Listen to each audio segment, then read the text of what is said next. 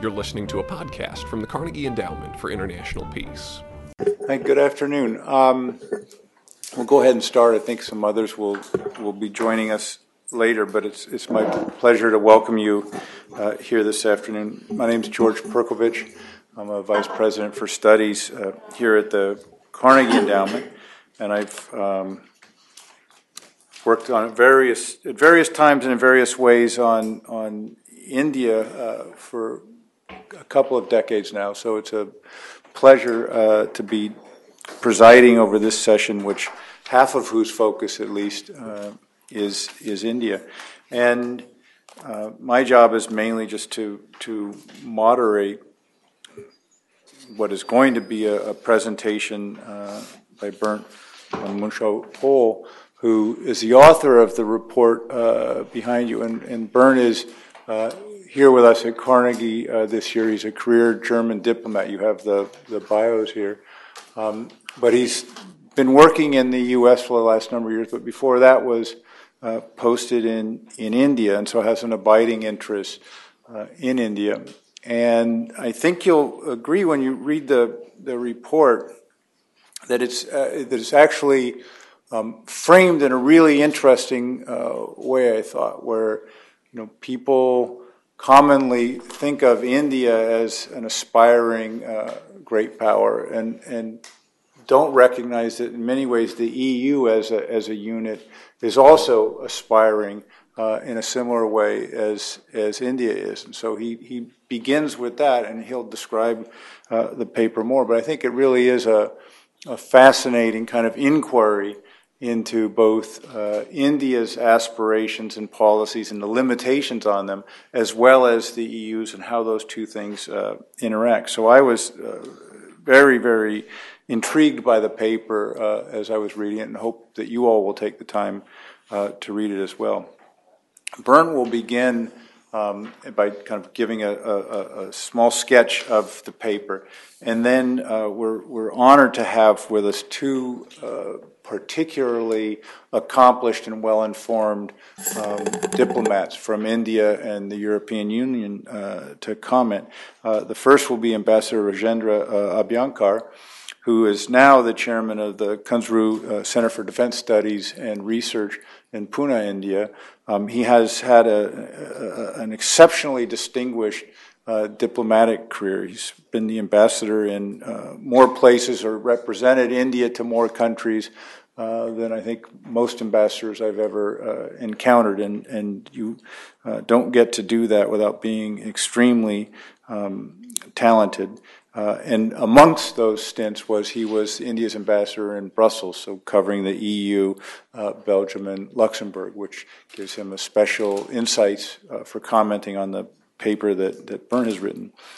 And then Ambassador Abhyankar will be followed by Francois Rivasseau, who is an old friend, or a friend of long standing of mine, not that he's old, and he's the deputy head of the European Union delegation to the United States.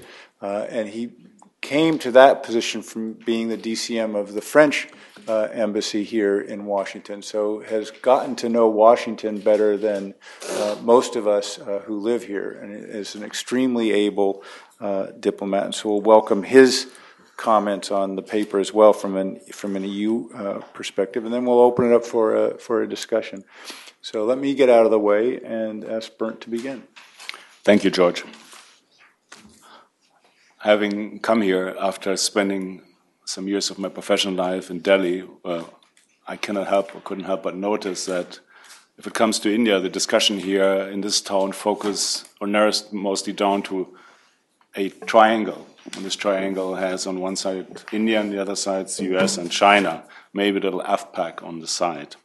The other colored spaces on the globe don't really seem to figure so much in this discussion here.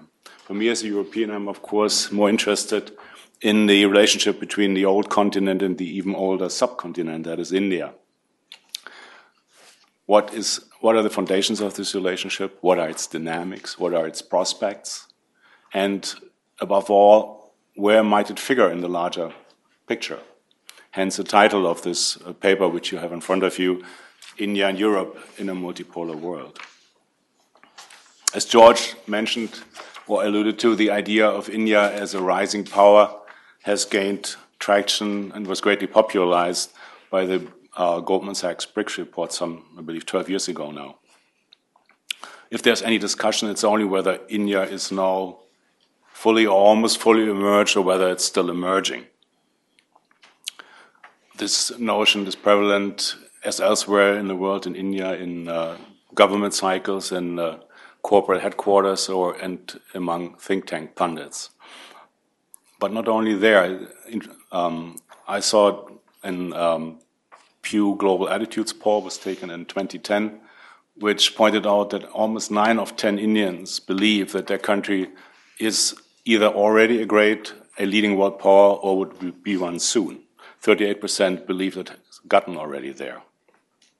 I think the case of that is actually quite easily made. India is one of the world's ancient great civilization with 1.2 billion people and counting. It will eclipse China as the world's most populous country before the mid of the century.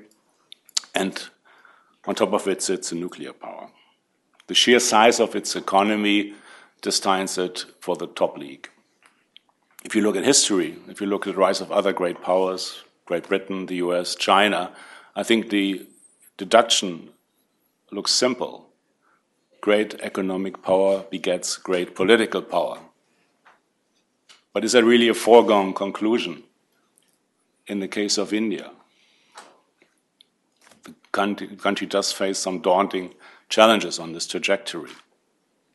For all its millionaires and billionaires and new urban middle class, the greater part of its population, or a great part of its population, is still mired in abject poverty. If you look at the social economic indicator from the World Bank, it figures somewhere below sub-Saharan Africa. According to some recently released Indian government figures, 60% of its rural population, and that is about something in between 2/3 or 3/4 of the total, live on less than 35 rupees per day. That's the equivalent of 68 cents US. Yes, there has been astonishing growth Europe can only dream of in the last few years, but has this growth really been inclusive? There is a wide and growing divide between rich and poor, between cities and villages, and between different regions, those who do well and those who do not so well.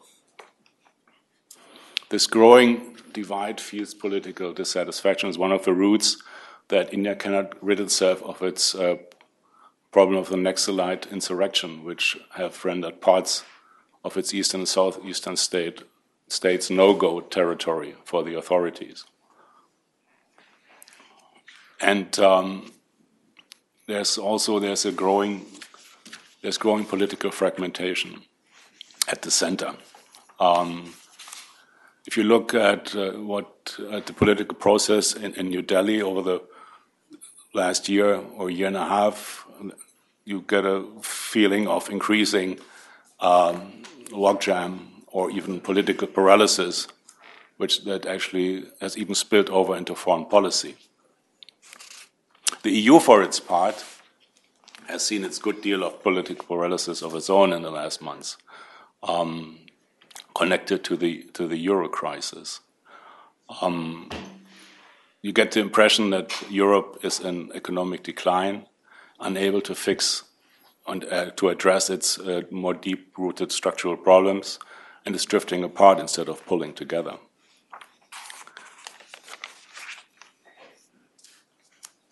But I think one shouldn't get sort of carried away by these doom and gloom scenarios. You also have to look at some very basic figures. If you take the EU 27 as a whole, the EU still tops the IMF's GDP ranking, and the EU remains the world's largest trader. So the question for me was, why not apply the same logic to the EU? Economic power begets political power. Or what would stand in the way that this is not happening in the case of the EU? Politically, the enlargement process continues, where the EU is able to pull its to overcome its internal differences and speak with one voice, like, for example, in the Durban climate talks, it can bring its full weight to the table. But of course, then there are the obstacles. Weak growth, even recession, bad demographics, growing regional imbalances, just as in India. And the question overall, is the EU really politically ready to take the next step? It goes for its population. If you look at the French and Dutch referendum against the Constitution project 3 years ago, and it goes for the national governments and national parliaments. Yes, Europe points out to the step forwards made with the Lisbon Treaty, but its much acclaimed common foreign security policy is not still quite able to deliver on the big ticket items. To name just but one, a common position on UN security reform, council reform. One reason why I was also personally intrigued about comparing the EU and India was that they actually do share, even though they're politically completely different beasts, share some very interesting similarities. They're both multicultural, multilingual, multi-religious democracies, organized in some sort of quasi-federal structures. They have 27, respective 28 states with 23 official languages, and I believe it's not a coincidence that both chosen the same official motto, unity in diversity.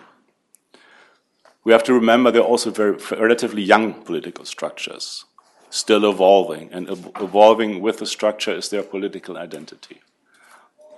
So the question for me was really, where might they both figure in the new global peer constellation that is emerging? What kind of power are they going to be? What role do they want to play? And what kind of relationship are they going to have with each other? Historically, the relationship is pretty old, covers about 450 years of colonialism, and with the British Raj leaving the most lasting imprint in all its negative and positive aspects. For many decades, the relationship between Europe and India was dominated by trade and aid. Europe was and remains India's largest trading partner and its biggest donor. With India's stature emerging on the global scene, both had their first of their then annual summits in 2000 and 2004. They promulgated a strategic partnership, and they followed this up with a comprehensive document called the Joint Action Plan to map out what this strategic partnership should entail. There was a certain good deal of optimism and great expectations back in 2005. I'm sure Ambassador Abhyankar will underline that. And if you look back today, and you look forward to today, one has to say that a lot of that hasn't really materialized. There were lots of declaration of good political intent, many different formats of political dialogue. An intricate partnership architecture was put into place, but there was fairly little hard political substance and action. On balance, it is fair to say that the relationship has underperformed. One Indian commentator likened it to a loveless arranged marriage. The differences in this marriage, arranged or not, actually begin with a different understanding of the very term strategic partnership. For the Indian side, this term has to be read in the context of the concept of strategic autonomy, which has been sort of the guiding principle of Indian foreign policies back from the days of non-alignment. For the EU side, strategic partnership is a building block in the idea of what the EU calls effective multilateralism, which is the mantra of their security strategy.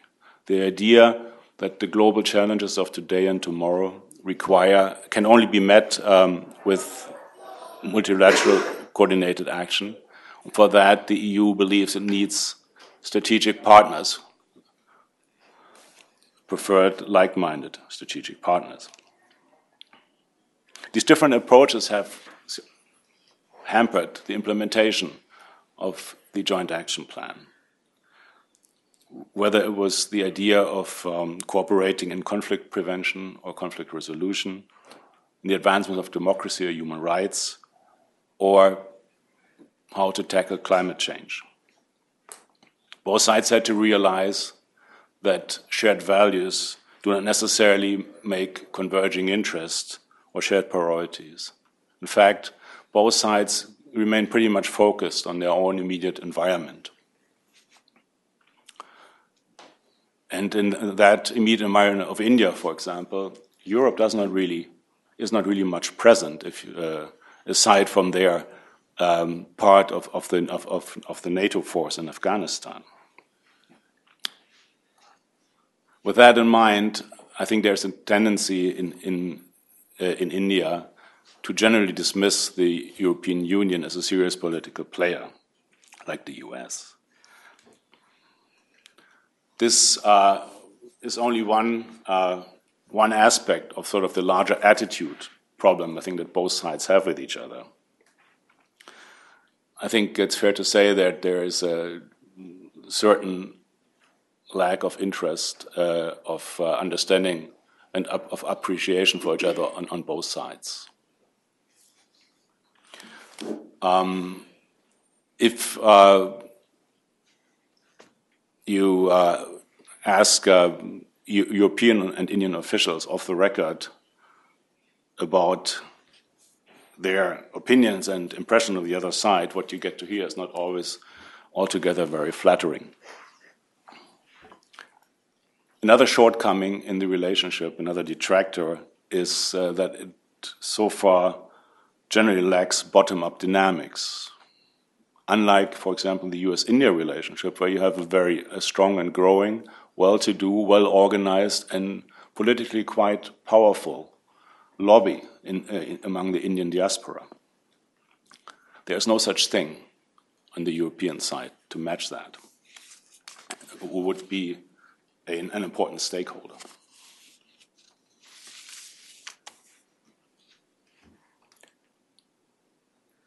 For me, the obvious question was if the relationship has underperformed so far, and how could it live? What needs to happen for it to live up to its full potential? What would be the way forward? And there, for me, there are really three main points. First of all, both sides need to realize that the economics remain for the foreseeable future the backbone of their relationship. That will need to grow first. And in order for that to happen, both sides really need to conclude the free trade agreement, which has been under negotiation now for some 5 years. There are still some obstacles in the agreement matter itself, and the surrounding political framework conditions have not become any easier on both sides either. Both sides need to try harder to push the matter forward. It would not only be a booster for the economic relationship, it could be a real game changer for the partnership as a whole. Secondly, the partnership really needs some joint action, quote unquote, now.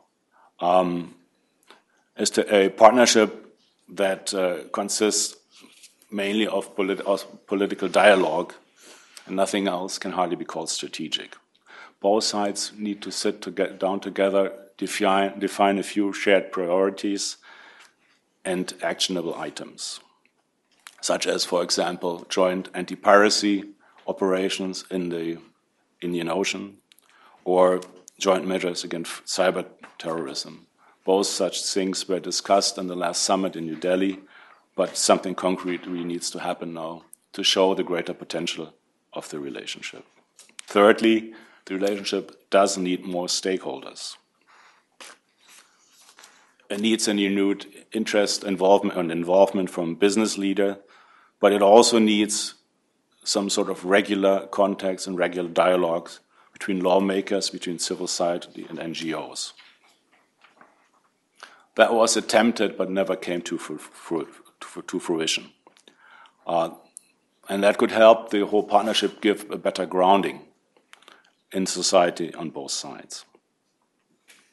Without any tangible progress in these three areas, the relationship is, I believe, at risk of stagnation and political marginalization in the longer run.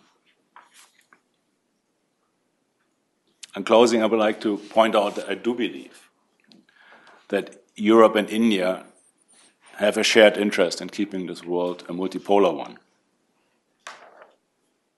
It's important to bear in mind that that their geographical spheres of interest do not overlap, that they really don't have any direct conflict in that sense. But they both have two unique historic experiences which would make them quite suitable partner as co-managers of the global order. The problem is they're both not quite there yet, neither in their partnership nor in their individual role on the world stage. The EU, for its part, needs to overcome its institutional capability gap to play that role. And I believe India must first and foremost muster sufficient political will to live up to the demands of this role. Thanks. Thank you, Bernd. So, Ambassador Abhyankar, I have to say, has flown from Mumbai and landed around 11 o'clock this morning. And so for any of you who've done that trip and then gone to try to give a talk afterwards, you have some idea what a heroic effort this is. And so we congratulate you and thank you and applaud you, and we look forward very much to your remarks. Please.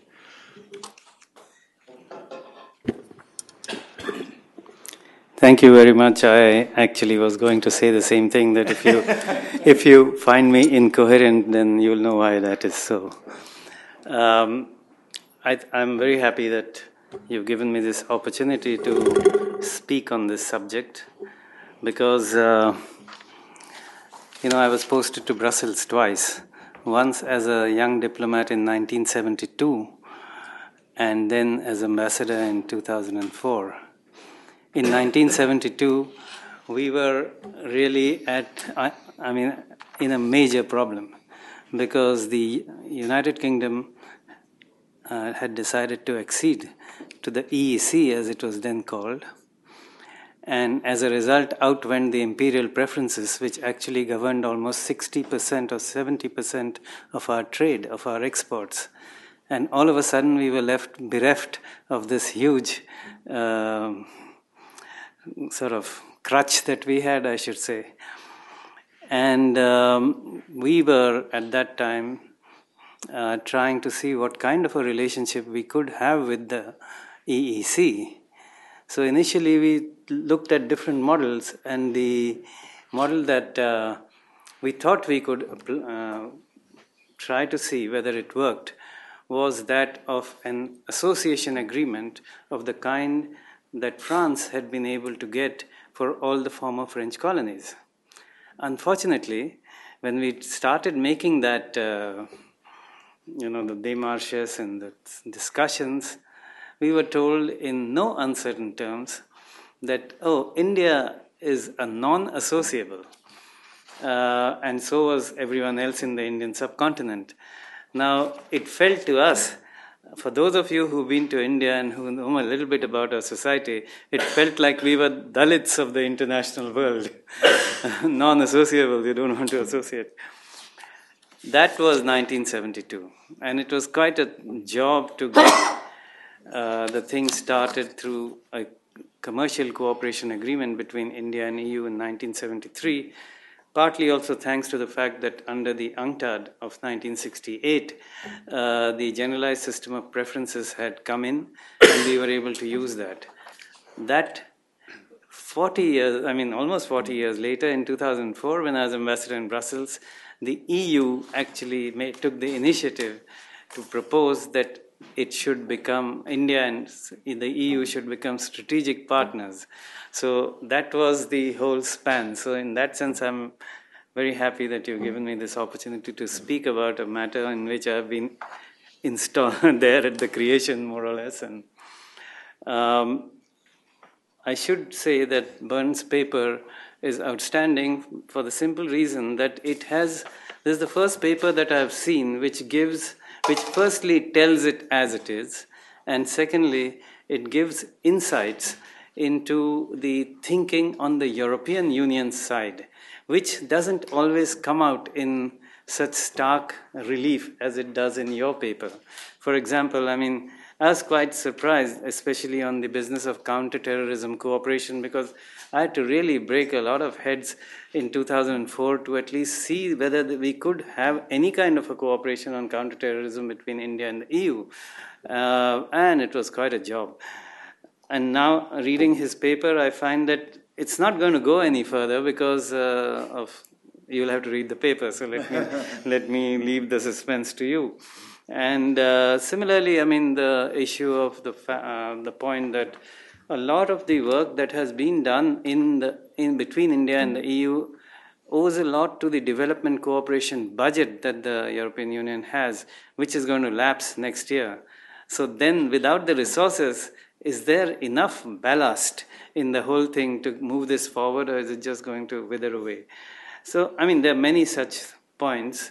And the important conclusion, which he didn't mention, is that he thinks that there should be a stark and a frank review of this relationship to see what can be done. Perhaps his paper can be the basis for it, and perhaps there could be somebody from the Indian side who could do it so that something really important comes out in terms of outcomes. Because the whole problem here is that the entire relationship, especially after the strategic partnership, is all about process. There are a whole lot of dialogues, a plethora of dialogues, but not much in terms of outcome. Now, I should say here that also is a very important aspect of a relationship between any two entities. For example, take the India-US relationship. Till 2000, when President Clinton came to India, before that, we had very little bilateral forums, very few. We used to be always in a problem as to with whom do we discuss and what forum do we use to discuss various issues. Now we have a huge institutional architecture. So I'm not minimizing the process, but I'm only highlighting that when the process becomes an end, as in fact comes out quite clearly from his paper, then there is some problem. Then we have to look at why this happens. So before getting into some more nitty-gritty, let me say that, of course, common perception is that the EU is in decline and all that kind of thing. Possibly. It's also aging, which is true. But seen from an Indian perspective, what is important as far as we are concerned about the EU is that this is one group of countries where long-standing, long-held enmities have finally been put to rest. I'm talking of France and Germany, which were responsible for all the wars of the last century. And it's not going to happen again. That for us is important, not that India-Pakistan rivalry is of that character, but if that can be done, why can't we do something with India and Pakistan? That's just a thought. The second is that this is, again, a very unique case where sovereign nations have surrendered their sovereignty or to lesser or greater degree to a more supranational entity. Now, I saw a report that depending on which member state it is, the decisions made in Brussels which affect the common European in the street it varies from between 70% to 30%. So there are some countries which actually have surrendered almost 70% of their sovereignty and are quite happy to have the EU decide. Most of them are small countries. Most of them are those who came in later, because that has given them a sense of identity. On the other hand, the big guys are not interested in.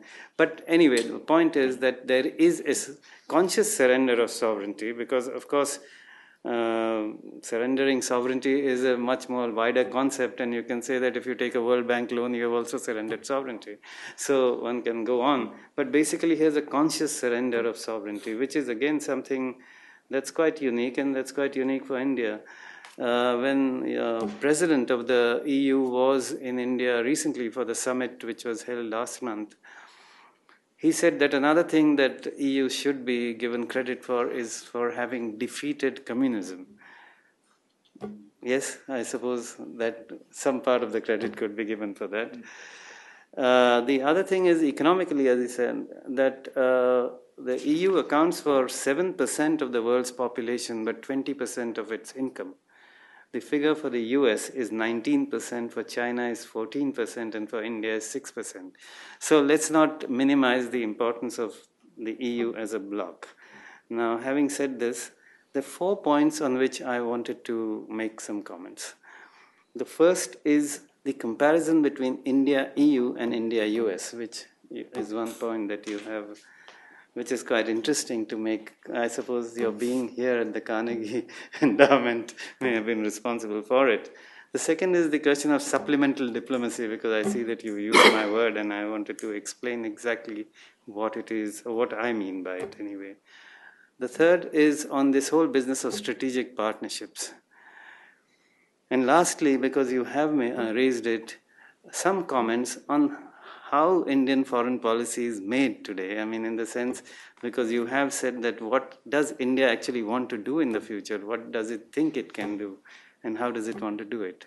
So on the India-EU and the India-US comparison, of course, you very correctly said that the attraction in India, as far as the India-US relationship is concerned, is possibly the hard power that the US has, plus the fact that there is a capacity to deliver quickly.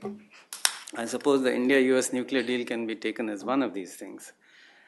But a third point here that I'd make is that in the India-US relationship, there isn't as much of a conscious attempt to change Indian thinking as it is in the India-EU relationship, because everything with the EU starts with how they want to see India, but India may not want to be that.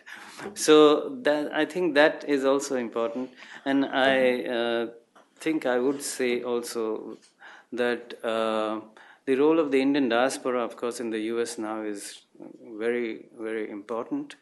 It actually developed when I used to be Consul General here, and it's now certainly a factor, and not just in India-US relationship, it's a factor in the political life in this country.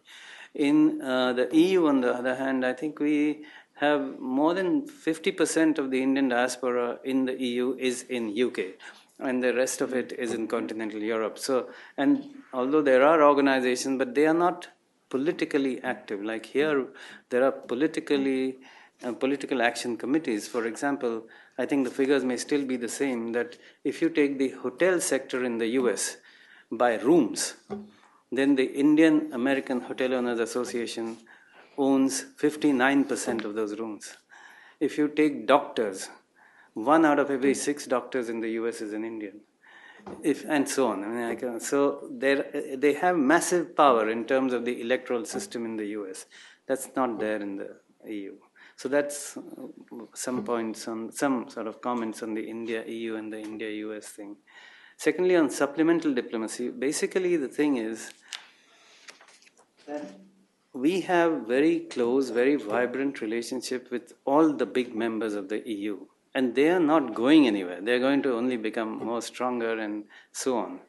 So once the EU started acting politically in India, which was basically in the last decade, after the first political summit of 2000, it had to decide how does it want to insert itself into the foreign policy part of the relationship.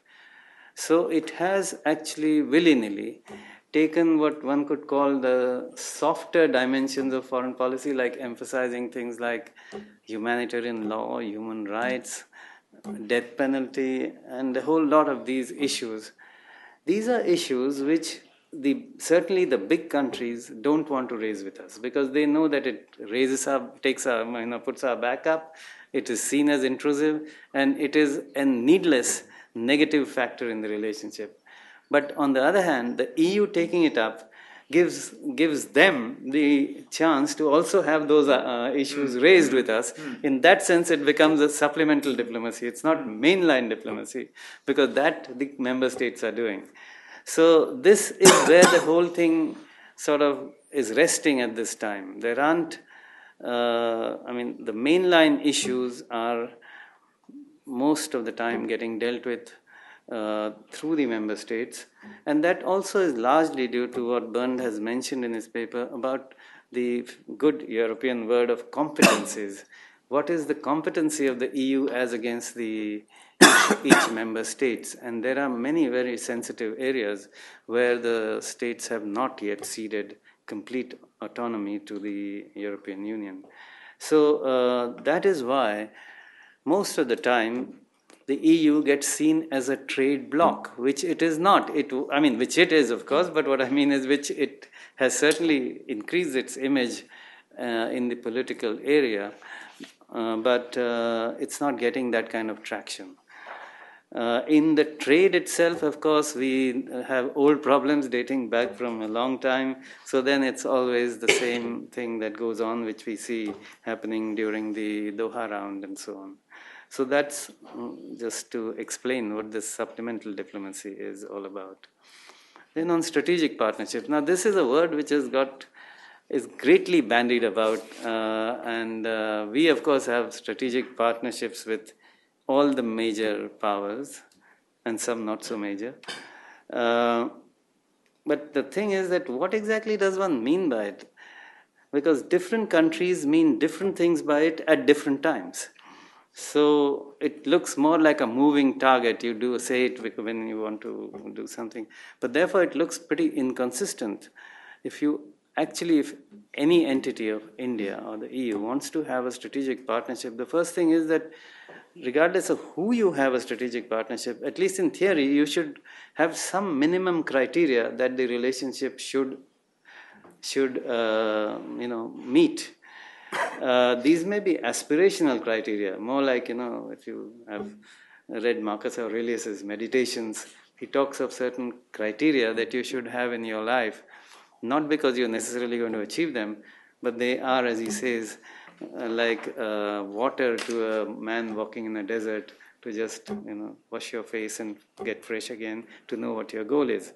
Now, and I have had, when I was secretary in the ministry, some problems with this thing, especially with Australia. I'm not going to tell you what the problem was, but so I thought at least one should try to see that surely there must be some minimum criteria which any strategic partnership of any country should try to meet.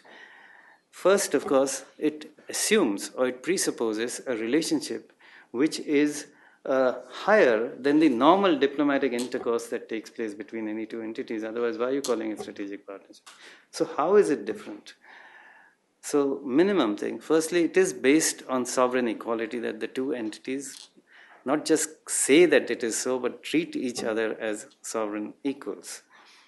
Second is that any cooperation in international forums between the two entities, even on issues on which they differ, is something they will consult with.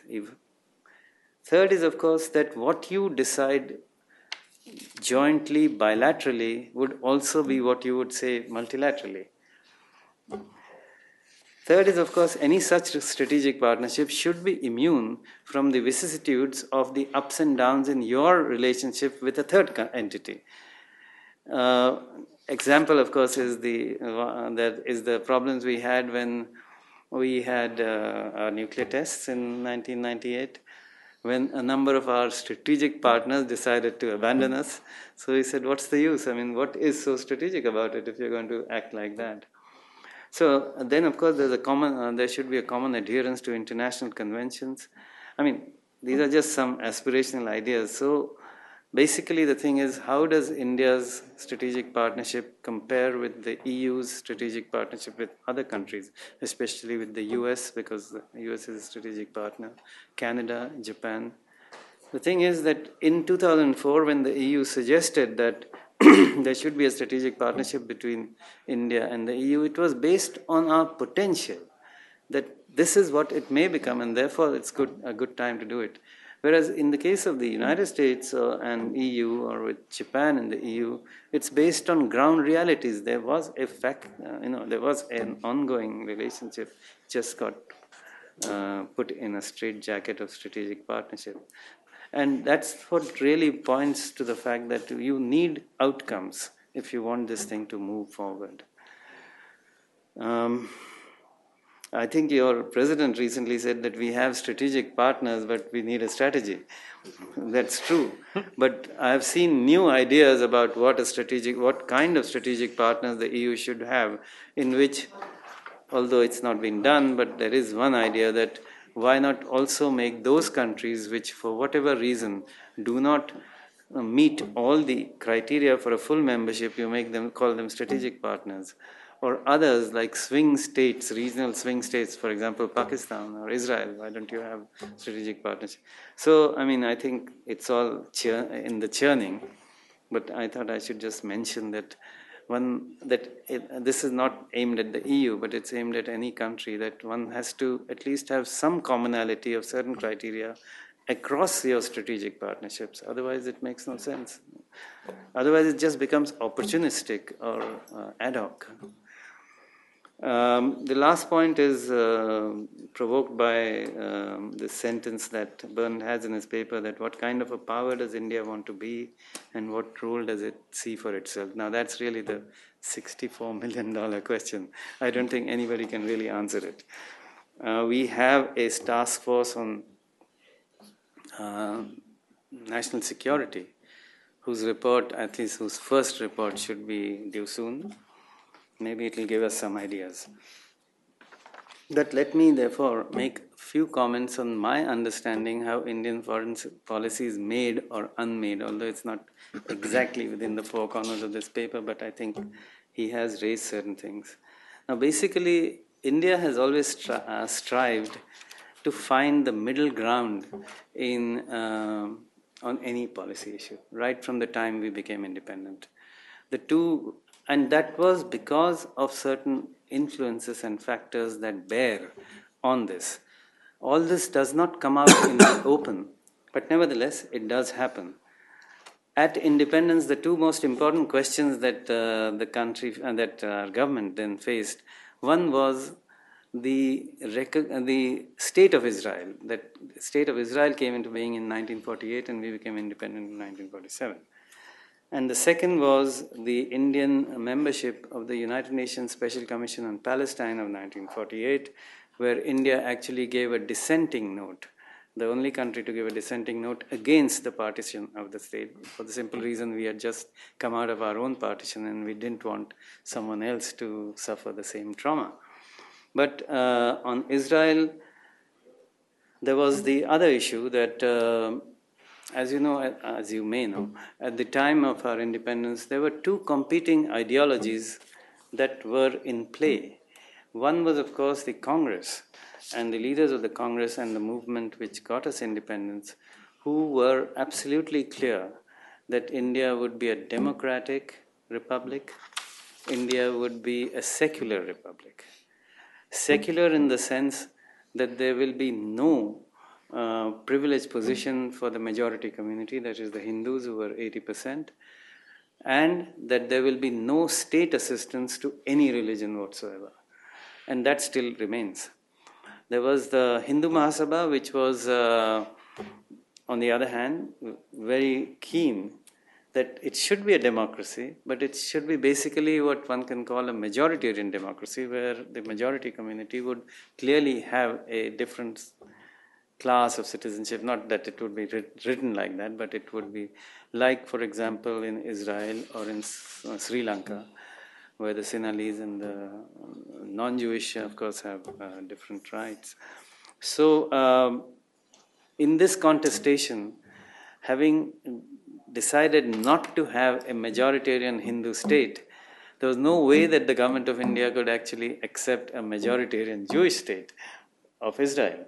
So, what did we do? We found a middle ground, and what we did was we said we will recognize the state of Israel, but we will not have any diplomatic relations with that state. And then we said, because we have Jews in two of our states who wanted to emigrate to Israel, we would non-reciprocally allow consular facilities in Bombay in order to facilitate immigration. And that position remained from 1948 to 1992. So, this is just an example. I think the same thing happened with our nuclear thing. Now, generally, I see that the idea of strategic autonomy, which you mentioned, I frankly don't know what one can understand by it. But basically, what I can try to say is that on issues which have a direct impact domestically, we are conservative. On issues which have something to do with the international order, we are very progressive. I mean, that's really where we stand. Am I running out of time, or can I? Yeah, you should. It'd be good to wrap up because we'll have a discussion. Okay, all right.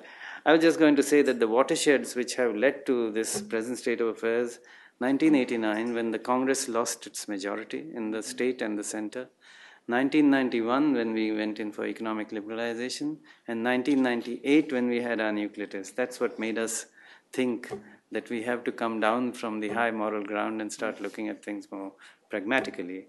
The problem with us is that we have an ingrained cognitive disability about foreign policy, about breaking the mold, so to say. And this is because of a number of reasons which somebody wants. I'm happy to. But basically, so today Indian foreign policy is getting made in a very incremental way. And the good thing is that finally foreign policy issues have come out on the streets. A lot of issues, starting actually with the war in Iraq, are getting political parties activated and things are getting politicized, as for example the India-EU free trade agreement. So the last point is that while conceding sovereignty may sit very well on the EU, but India is nowhere near agreeing to consciously surrender its sovereignty or change the old Westphalian concept of sovereignty. So thank you very much. Thank you. Thank you very much, Ambassador. There was a lot there to pick up on, which I'm sure we will in a discussion. Ambassador Rivasil. Thank you, and allow me to thank both Bernd, Carnegie, and the ambassador for these very enlightening speeches. When I read the book, the work of Bernd, I think what strikes me is that it was not so much langue de bois. What characterizes the EU-India relationship is that it's extremely difficult to go out of langue de bois. Do you understand langue de bois? Official language, official way of presenting things, being not always presenting things rosy, but realistically what they are. And you have made a serious attempt, even if occasionally or one sentence or one concept it appeared that I happen to disagree, but 99% of what you write is interesting, and as you said, Ambassador, it's not so often that we see some work which is able to go farther than the official presentation and to go to what is the substance of a relation. If I wanted to be langue de bois, I would tell you that the EU-India strategic partnership holds is vast and extremely promising. We are both diverse, democratic, consensus-based policies. We even share a motto. You have not said that. Unity in diversity is a common motto to EU and to India. We even shared the same number of official languages, 23. Well, now we are going to be 24 now that Croatia is incorporating, because the difference, maybe one important difference between India and Europe is that Europe is still growing, while India is, I will not enter into a very difficult subcontinent questions, but it has not a vocation to expand further than possibly the former borders of Indian colonies, I would say. I would make a reservation for the Pakistani case, which is very special, and it's a family affair. I will not enter into it. We should not. It's really your issues. But India is a key player, has a major role to play in finding solutions to global challenges, offers tremendous economic opportunities. We have shared values on many issues, but it is probably by far the most deceptioning strategic partnership that we have in the world. And this is reciprocal. It's deceptioning for India, it's deceptioning for EU. And this is the reality. We are not managing expectations. People place a lot of expectations in this strategic partnership, which are a bit unrealistic. And I shall come back to it. But before explaining why we should not be, we should have to manage expectation and not to be unrealistic, I would just briefly stress what are the strong points of this partnership. Strong points are security and regional stability, and we are seeking to develop security cooperation, at least seen from the EU. We would like to work more in security and regional stability. We have a great success, which is Somalia, Atalanta. We hope to have, we have obviously a great interest in the joint interest in Afghanistan. I think our strategic interest could be convergent there in stabilizing Afghanistan on the form which would not be too far from its present situation. The withdrawal of European and Americans from 2012 till 2014 is obviously driving us to look at more regional players to help stability in Afghanistan, and obviously the history of these 10 last years shows that India is one of those regional players with a bigger potential. And we hope to be able to cooperate here closely. Economic interest, obviously, this is a strong point because although India is still, I understand, or by a little or almost still, the India main trading and FDI partner, the EU, nevertheless, the greater growth of our bilateral trade flows has been steadily declining, shrinking in recent times. And Indians note, with reason, that the EU is losing shares in India, and that's not good. But India is not gaining so much shares in Europe when compared, for example, to other Asian economy. The flows of trade and direct investment with China, for example, has grown 20-fold in the 10 last years, while it has been diminished by 2 with India. Why? Is it that our economies are really not complementary at all, but they are not they don't compete with each other so much? For example, with Brazil, there is more competition theoretically than with India. If you look at if you listen to business, so why is it? I have not a formal answer to that, but I think this is also something we have to reflect on. And global challenges, we want to bridge policy gaps with India on a number of global challenges, I think we have to realize that, as you said, Ambassador, India has its own views, and Europe should not seek necessarily to always get India to acquiesce to European views. This is true. And sometimes we have very good cooperation. For example, at this time, a very good cooperation which is promising is to work on the International Space Code of Conduct, where India, between the emerging countries, has shown more interest than others, and we are very interested by that. And conversely, Europe should be ready to listen more to India on all these issues. The problem is that sometimes India is not so much caring to be heard by Europeans, because India has a very standalone autonomous policy, while Europe has a very engaging policy. And so, we would probably listen more to India if India wanted to be listened more by Europeans. I've taken part, as former spokesman for France, to a number of bilateral summits or meetings with India. And what strikes me is that usually the Indians were listening but had not much to propose or to ask for. because that's the way they conceive international relations. They are an independent, autonomous, standalone power, and that's all. While the nature of the way EU envisage the international relations is we have to organize, because we are at a moment in the world history where the forces of disorganization, after the Cold War, make you say multipolar world. I don't know if I would speak about multipolar world in front of George, because as you know, here multipolar world in the US carries a negative note.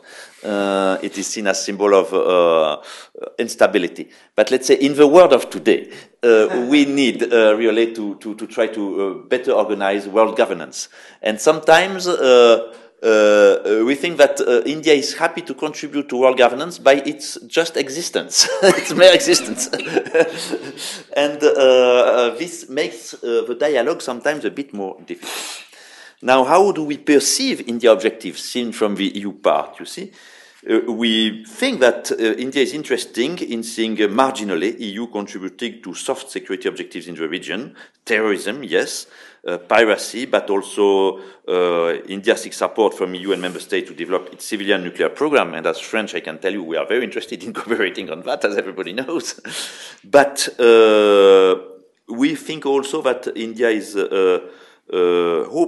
believing that EU should facilitate its objectives in multilateral fora, especially with respect to membership of international body and export control regimes, full access to nuclear markets, strengthened position at the international financial institutions, and obviously the permanent seat to UNEC, but it's just the emerged part of the iceberg. You have many things under it.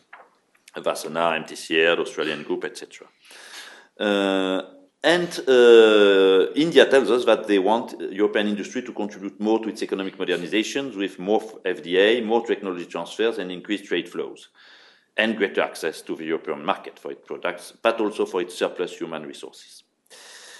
And we certainly can do better on all these fields, both European and Indians' point of interest. We have gone for concluding an ambitious and balanced FTA. I don't know if this will happen soon. Still, big difficulties remain, particularly about services. And here also, I think we have to manage expectations, At a moment of huge crisis worldwide, and particularly where Europe is seeking jobs and growth, I have to say, from a European point of view, it will not be an easy sell. It will not be an easy sell because, for good or bad reasons, I will not come back to the ArcelorMittal thing, which remains a trauma in the European mind. But India is seen as a country which could compete on a number of aspects unfairly because of their extremely low wages with European workforce. And that on some aspects, like informatics, electronics, yes, there is a sort of parity, but on many other aspects, there isn't. There is not a level playing field. And that's why the FTA discussion is very difficult at this stage. And for India, obviously, the risk for the economy is also big. So, the present actuality is not necessarily so much conducive. It would require a real quality gap in the appreciation we make of the potential of the agreement.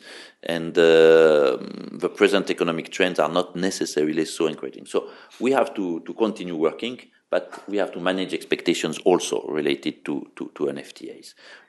And if we achieve an agreement, maybe it will not be such a huge one.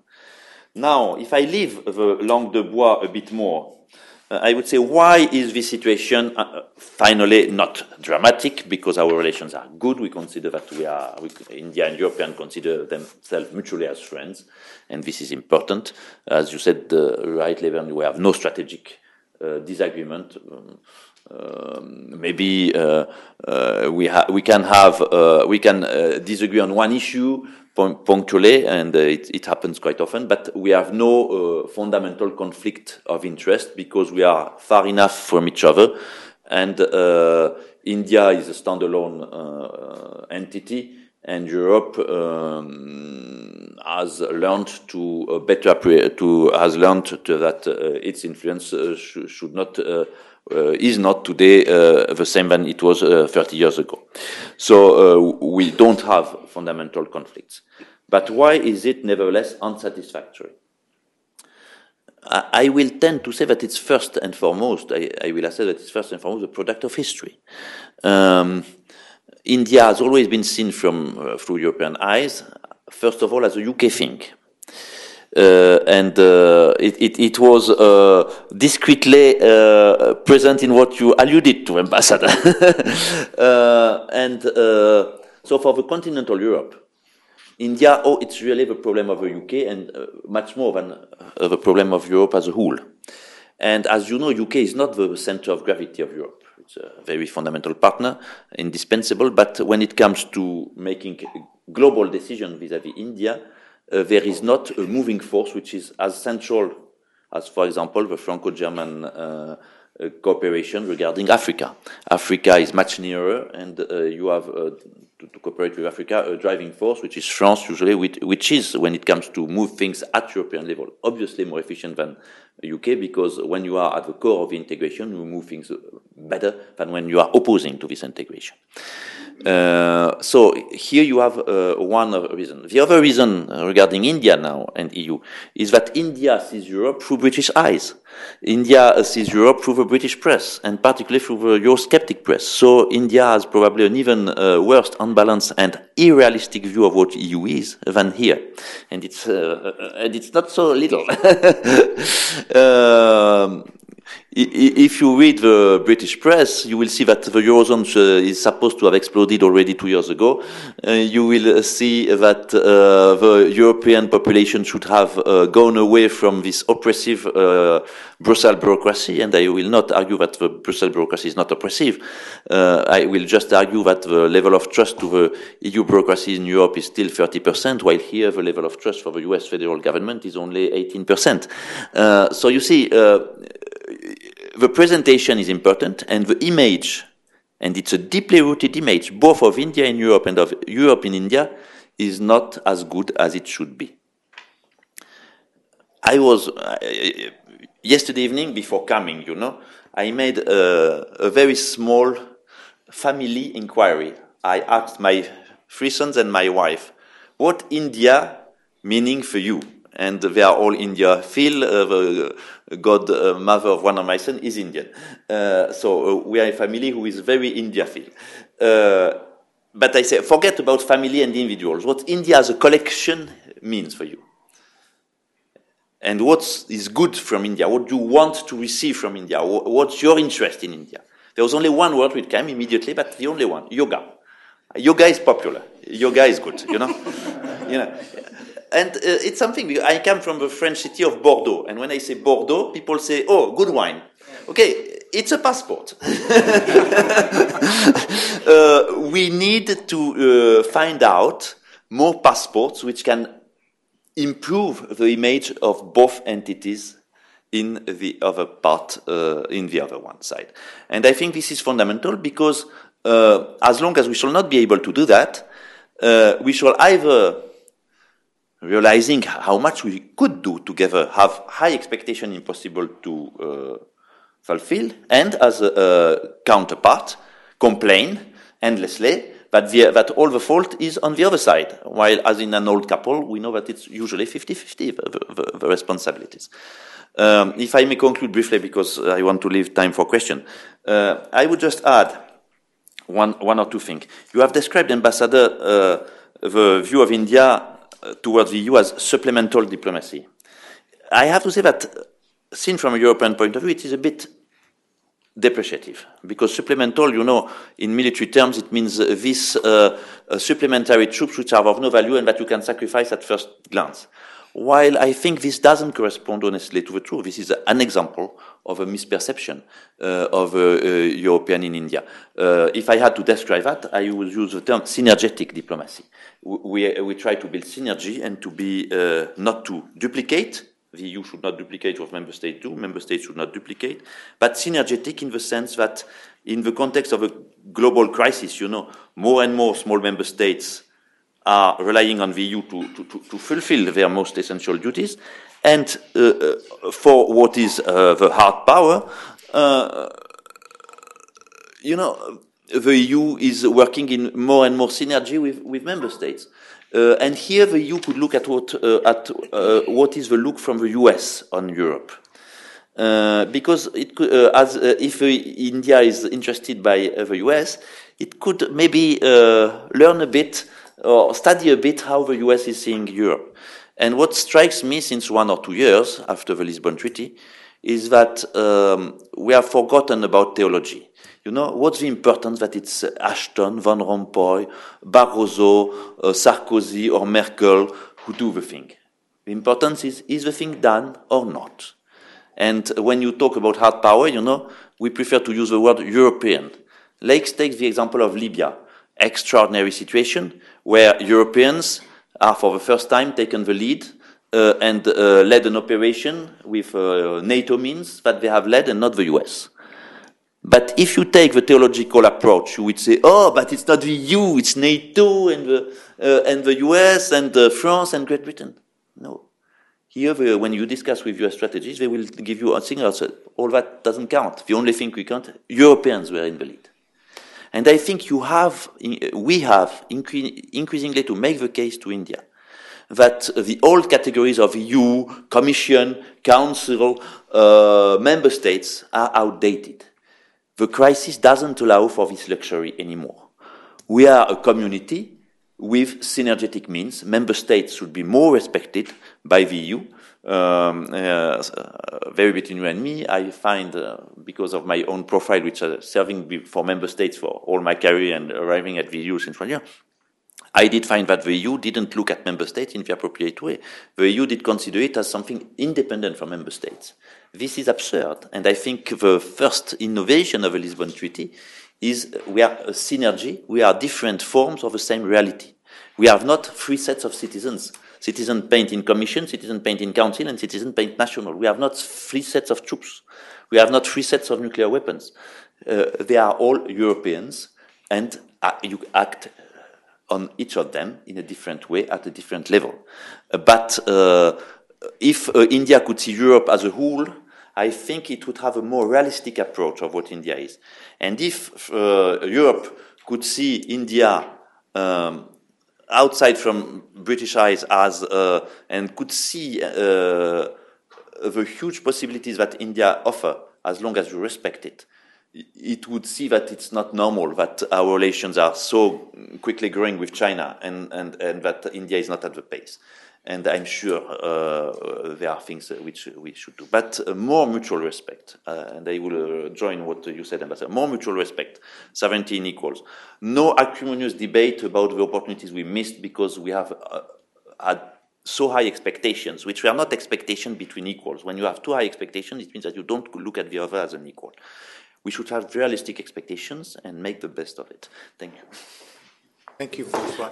I'm going to now invite comments and questions from all of you.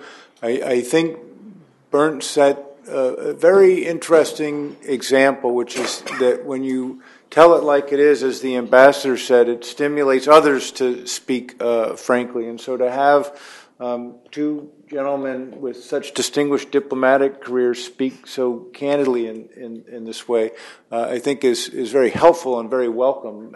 But I think partly it's responding to something that was so candid and direct. So I appreciate that. And so I would invite you to also be candid and direct and say what's on your minds or ask questions of these gentlemen. Please introduce yourselves if you will. Thanks.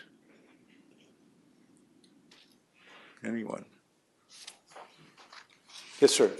Hi, my name is Arjun Kosa, and I wanted to ask, in the past, India's relationship with global powers has been defined in no small part by military cooperation with the US, with the Soviet Union, and even with the UK.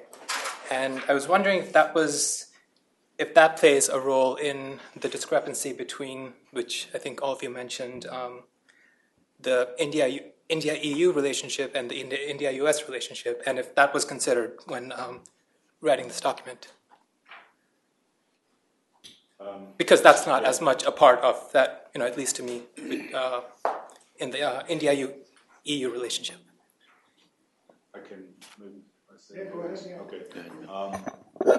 Yeah, this comes to the whole issue of hard power, which you mentioned, and I think some of the European powers have had to pass as not so much in sort of joint exercises or so, but as providers of military hardware.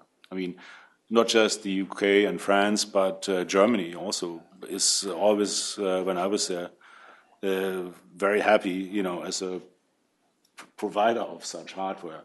And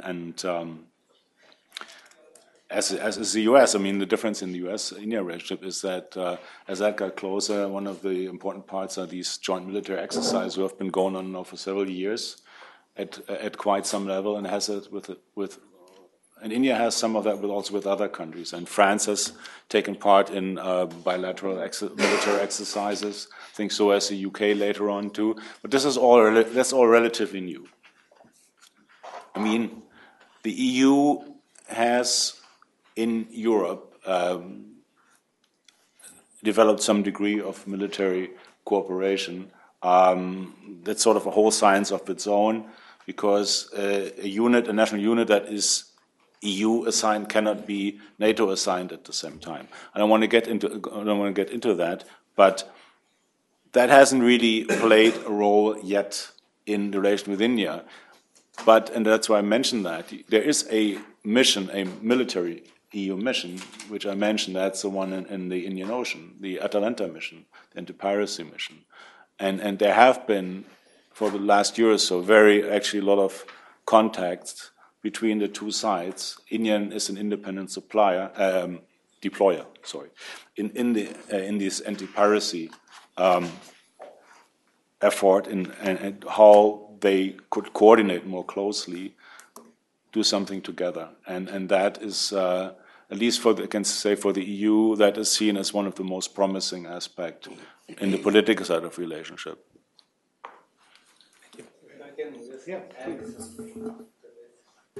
I mean, he's right. But what I wanted to mention is that it's a question of what comes first. With Russia, or the former Soviet Union, it was actually the military relationship that came first. Now, when we talk of a military relationship, we have to make a distinction between defense procurement and defense policy coordination or operation or exercises. Two separate things. In fact, in the case of the India-US relationship, it's only now, in the last few years, that actually defense procurement has become a big deal, and it started actually with joint exercises and this kind of a thing, which has led to defense procurement. Whereas in the case of Russia, actually it was straight away in 1971, when we were not getting anything from anywhere, that we started with the whole defense segment. So take Israel, for example. The reason why the relationship with Israel is booming in just 20 years' time is because we have been able to get a whole lot of defense technology from Israel, which was actually not available to us because we were still under various kind of sanctions. So it's really difficult to say which comes first. But historically, this is how it has come. Now, with the EU itself, because the EU's own military potential in terms of, during Solana's time, they decided to have EU battalions and rapid action force, and so it is still a work in progress. So that is why it is difficult to, and I think this business of counter-piracy cooperation, probably the first important tangible thing that might come out of this. Yes, sir. My name is Jerry Fowler from the Open Society Foundations. Thank you for these presentations. It's very thought-provoking. I wanted to, ask a follow-up to something you said, Ambassador Abhyankar, and then maybe get a response from the other two gentlemen. But I understood you to say that one distinction between the India-EU relationship and the India-US relationship is that discussions with the EU start with how the EU wants India to be different than it is. And so the follow-up question is that, if I understood correctly, is that beginning of conversations with the EU different than the conversations that India has with the major members of the EU? And if so, is it kind of a function of the way the EU functions? And then I would like to hear the response of the other two on that. Well, good question. It is so that what happens is that as far as the member states are concerned, I mean, take any of them, Germany, France, there's such a huge backlog of relationship that it's hardly ever that the kind of issues that the EU raises with us get raised by these countries. So the conversation starts on a completely different basis. Whereas with the EU, actually the conversation starts with these issues, which have anyway not been taken up by any of the member states individually. But if you look at the totality, then of course, if you say that Europe is one, then there is a good bonus that the member state gets by having the EU raise issues which they have not raised. So the conversation does become different because let's take a simple case of death penalty. Now we still have death penalty in India. This is a constant recurring theme about us removing the death penalty. And or take child labor. I mean, there are a whole lot of issues like that where the whole thing starts on a premise that India should change in the eyes. I mean, look at the thing through European eyes, and sometimes it's very difficult to do that. And therefore, there's hardly any outcome that can come from this as things stands today. So there is a certain different way in which the conversation proceeds. That's true. Yeah. I very much concur with what the ambassador said, and it's normal. We are here speaking about diplomacy, the European one, which is multi-layered. Member states are our constituency. We are acting on their behalf, and it's normal. It's the same in every democracy, you know. When you have, just think here, would you imagine that the undersecretary from DHS would go to Arizona and announce a subvention? No, it will be the senator of Arizona who will go to announce a subvention. When we go to India, the member states want to be able, because they respond directly to their constituents, to be able to show results. And so they are very happy that we do the part which is the most ingrat, the most unrewarding of the global diplomacy that Europe develops to India. It's the same here in the US. In the US, for example, we are in charge of a European trading scheme because nobody in Europe wants to fight with Congress about European trading scheme. So it's member states are extremely happy that we deal with European trading scheme. Now, when it comes to deal with some more rewarding issues, I will not name them, then member states said, we are happy with you not being too much interest. We will do the work. Don't worry. So you know, and that's normal. We are a structure in progress, and particularly the European External Action Service and the EU has to prove its utilities to the European populations. And the best way of proving that we are useful is to prove that we are here to make the dirty job. So this is normal, I would say. This is a logic which is classic. The mistake would be to see us on two completely worlds apart. On one hand, the member states, on the other, the EU, because then you have not the complete picture. If you want to have a complete picture of what Europeans do, you have to see what member states do and what we do as a multi-layered but globally consistent diplomacy. But I concur with what you said about your analysis. Yeah, I think it's whether you want to call it supplemental or synergetic diplomacy, the matter is the same. And I think it's important that this is nothing that is particular to India. It's the way the EU operates. If you represent a member state, especially a bigger one, you have your core interest, which you push, and you are willing to sacrifice some not so pleasant other things on your talking points in order to get the big one through. But if the EU comes together and defines their policy, all the member states' representatives sit together, and all the issues gets accumulated, and they have to represent most of that. So they get stuck with the more difficult and often the more unpleasant issues. But if I may add one word, I think, as I said, we are in a work in progress, and which strikes me also is that this differences of behaviors between member states and the EU will historically go shrinking progressively and diminishing, because we are making progress on each and every issue, I can tell you, so that our positions are every year, every 6 months, I would say, more coordinated and more consistent. Still, we see on a number of key issues, such as Libya, various positions expressed by member states. But nevertheless, on a daily basis, I talk on a personal experience now, the progress of coordination has been really huge in the last 3 years. And I think it will be less and less the case that member states can make points completely unrelated to ours, and that we can make points more related, unrelated to ours. The synergy, which was unsaid and not very visible, will become more and more visible as far as we are going to develop our common reactions. And for a very simple reason, which is the external pressure. It's not that the EU today is so much able to build it from inside, but as for the economic crisis, where we are developing rapidly tools to deal with the economic crisis and to the shortcomings of the euro governance under the pressure of the markets.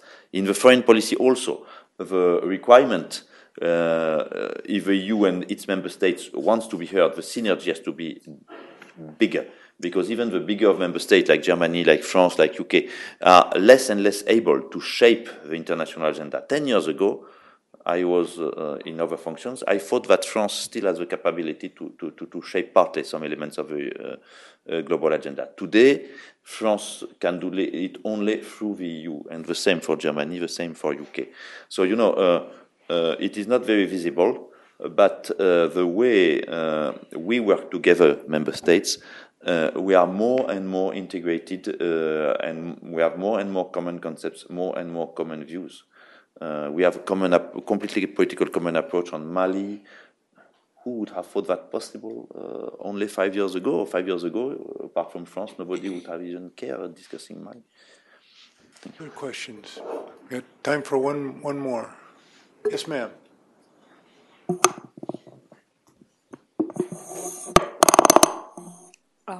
My name is Fatih Baju, and I'm sorry, I did not really read your article, Mr. Byrne, but my question is directly for Mr. Francois. Ambassador Abiyankar said that 59% of the hotel owners are Indian in the United States, and 1 of 6 doctors is Indian in the United States. Why is that? Because I have been in France, and it's true, I have seen it. There are less Indian in France, and why is that?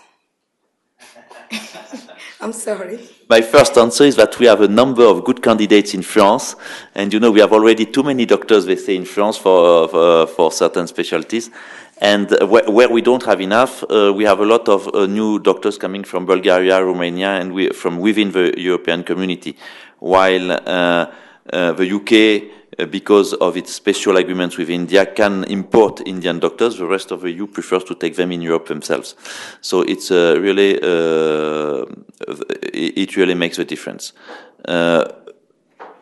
Accessorily, an element of the answer could be when you look at, for example, UNESCO or WHO stats, that the level of formation, of people arriving at the entry of medicine universities is probably a bit better in continental Europe than in the UK and in the US. The US is without any competition, first in the world for lawyers. But international stats show that there is a deficit of good mathematicians and scientists in the US and maybe in UK. And India is renowned for producing outstanding mathematicians and scientists. So there is here some kind of vase communicant, too much here, too less here, it communicates. While France is known and Europe is known for having, particularly France and Germany, for having still, at least France, I don't know Germany, now they begin to import Spanish scientists, I saw. But France, we are renowned for our scientific knowledge. We are, compared to the population, the nation with the highest Nobel Prize in science. We still are, I think, without need to resort to the exterior. Thank you. But there's one additional point I'll make, which Ambassador Rivazo actually mentioned, that it's not so much about doctors, but it's about professionals. And there is a problem of a level playing field in a number of professions where there is a felt need in the EU. But when professionals go there, there are certain disabilities which need to be removed so that they can compete. Of course, in the information technology area, it's there. Also, in terms of scientific researchers and so on. At least when I was in Brussels, there was a huge figure of, I don't know, 100,000 of scientific researchers that were required in the EU if it had to keep up to the rate of research and development in science which, say, the US has achieved and so on. If it has to keep up its competitiveness, where they're going to come from? So for wherever they come from, and many could come from India, it's a question of finding the ways to do it. This really relates to the terms of entry, to the terms on which they stay, and the terms on which they leave. So it has something to do with social security, improvidence, and so on, where these things need to be improved. So that's really the issue.